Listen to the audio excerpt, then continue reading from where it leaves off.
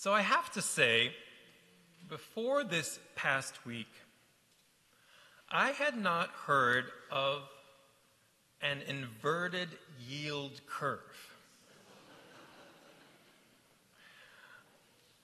But as you know, it prompted the stock market on Wednesday to drop 800 points, made economists and investors run their hands through their hair. So what is it exactly? What is an inverted yield curve?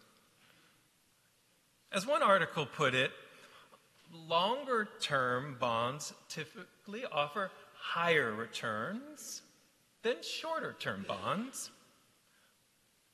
An inverted yield curve occurs when the interest rates on short-term bonds are higher than the ones on long-term bonds.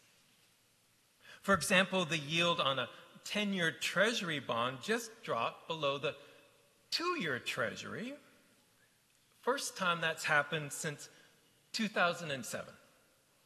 And we all know what was happening around 2007, 2008.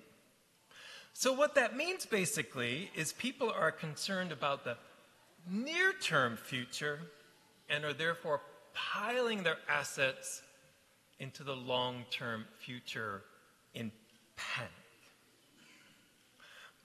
Which led me to think this week, as we live our days, we have before us really two horizons. There is the short-term horizon of, say, the sun coming up tomorrow, and then there's the long-term horizon, the calendar we have in our briefcase, on our kitchen wall, or we maintain on our phones. But that horizon isn't tangible. It isn't as real as the short-term horizon of the sun coming up at 6:50 this morning over Reed's Lake. And this week I thought the course and the altitude and attitude of our lives are determined in many ways by how we approach those two horizons, the short-term horizon and our long-term horizon. Which brings us to two fascinating questions. How do we thoughtfully and effectively and theologically live between those two horizons? And as people of faith, when we turn to the Bible, what does it teach us in how to live between a short-term horizon and a long-term horizon? In July and August, we have drawn our attention in worship to the theme of the power of parables. And what is a parable? Well, noted Christian author Malcolm Muggeridge once suggested that every happening, whether great or small, is a parable through which God speaks to us. And the art of life is to hear its message. Meaning the universe and all that surrounds us, all that was created by God, is designed to teach us how to live our lives, and the messages are around us. The Stoics once taught, look to nature, and you will learn how to live. But those messages don't necessarily come with instruction. In fact, in the Hebrew scriptures, the word for parable is mashal, which means a riddle. Meaning a parable is also a message that asks us to figure it out. We see that, for example, in the Hebrew scriptures when God sends the prophet Nathan to King David to tell him a story about a rich man, a poor man, and a lamb. At the end of that parable, King David says, I have sinned against the Lord. In the New Testament, parables comprise about a third of Jesus' teachings, and biblical scholars have discerned they can be grouped into major themes. One of the most common themes is this idea that large things come from small things, and the universe was created to grow. We see that in the parable of the mustard seed this morning, and also in our parable where Jesus says these words. Jesus says, "The kingdom of God is like a man who scatters seed on the ground night and day. Whether he sleeps or whether he gets up, the seed sprouts and grows, though he does not know how. All by itself, the soil produces grain first, the stalk, and then the head, and then the full kernel in the head. And as soon as the grain is ripe, he puts the sickle to it because the harvest has come." So what's the meaning? What's the message? What's the riddle of this parable? Author Diane Deller once wrote these words. She said, "Timing is essential in the garden of our lives.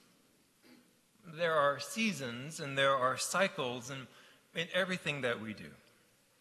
Wisdom comes when we recognize those cycles. Otherwise, we can pick the fruit before it's ripe, on impulse. Or we can also wait too long to harvest and miss it. Do you believe that's true? Stephen Covey, author of 7 Habits of Highly Effective People, once said he believed that the law of the farm governs all areas of our lives, from our relationships, as we relate to friends and siblings, partners and spouses. It applies to how we interact at work. It applies to our spiritual life. And in many ways, that law is at the heart of Jesus' parable here, because what Jesus seems to be teaching is at the heart of the universe, within the deepest pulse of this gift we call life, is a cycle. A cycle that begins with a seed and ends with a harvest. Which brings us back to Diane Deller's words. Timing is essential in the gardens of our lives. There are seasons and there are cycles to everything we do. Wisdom comes when we recognize those, so we don't pick the fruit before it's too ripe, or we miss the harvest. I wonder this morning, in the garden of your own life, have you ever picked fruit before it was ripe? You acted on impulse. You rushed things. You were impatient. You didn't let the pasta boil for the whole 11 minutes. And what resulted was a little too al dente. You picked the tomato on the vine before it was that perfect, deep, red, glorious color. Donald Dell was a former tennis player and started a sports agency where he managed tennis players like Jimmy Connors and later stars like Michael Jordan. He wrote a book, summed up his philosophy. The book's title was Never Make the First Offer. Meaning sometimes life puts you in situations where you need to hold your cards tight to be successful. You don't want to rush. You want to wait for the right moment. Have you ever rushed into something? A relationship, a business deal, you pull the pot off the stove too soon, you pick the tomato too soon, you made the first offer. Or on the other hand, I wonder if you ever waited too long to harvest something in your life. You procrastinated. You didn't pop the question. You left the pot on the stove too long. You didn't make the offer at all. David Wyatt is a poet I enjoy. He consults with Fortune 500 companies In his book, Crossing the Unknown, he tells the story of a time when he felt adrift and weary. He went to see Brother David. Brother David, White began, "Tell me how to feel better."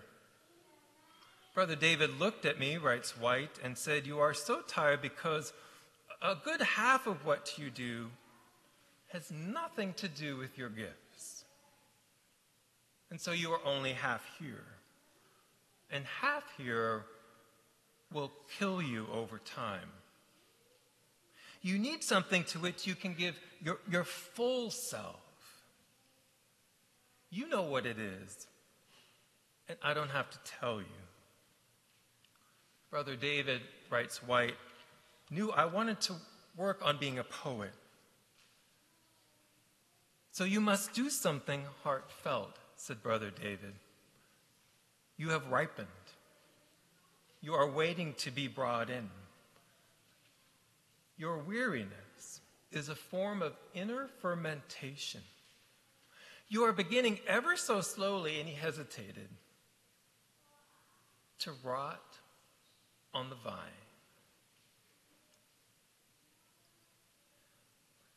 Have you ever felt that way?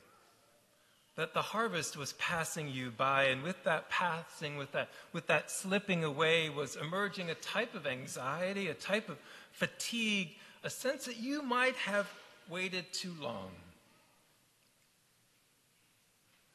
"This is what the kingdom of God is like," says Jesus. "A man scattered seed on the ground. Night and day, whether he sleeps or gets up, the seed sprouts and grows, though he does not know how.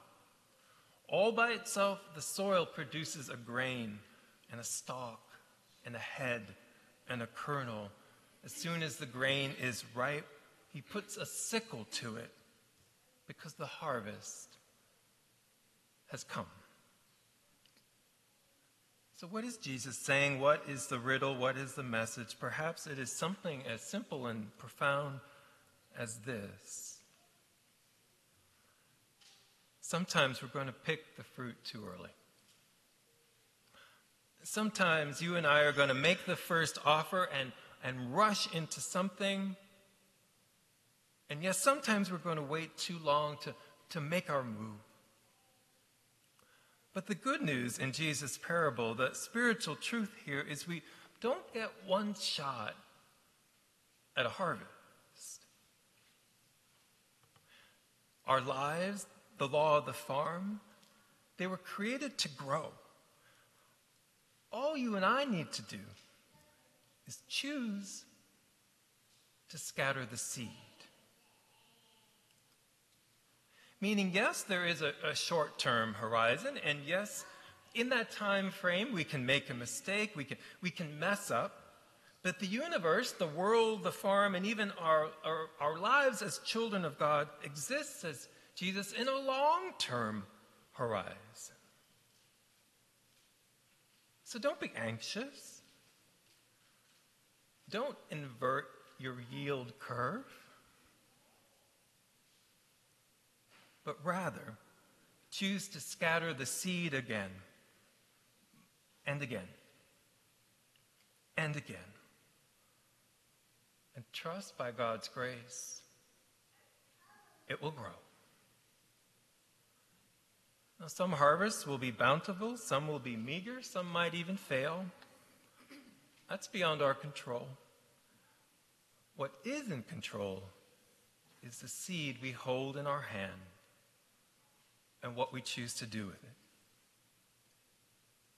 The seed of a new friendship, the seed of a new business idea, the seed of a new habit, the seed of happiness, the seed of a dream deep inside our soul, even the seed of faith.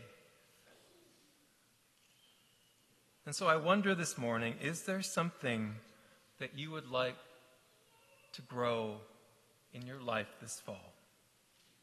Something you would like to harvest? The 4th chapter of the Gospel of Mark reveals that first step we need to take to make that happen. In the In the name of the Father, and of the Son, and of the Holy Spirit. Amen.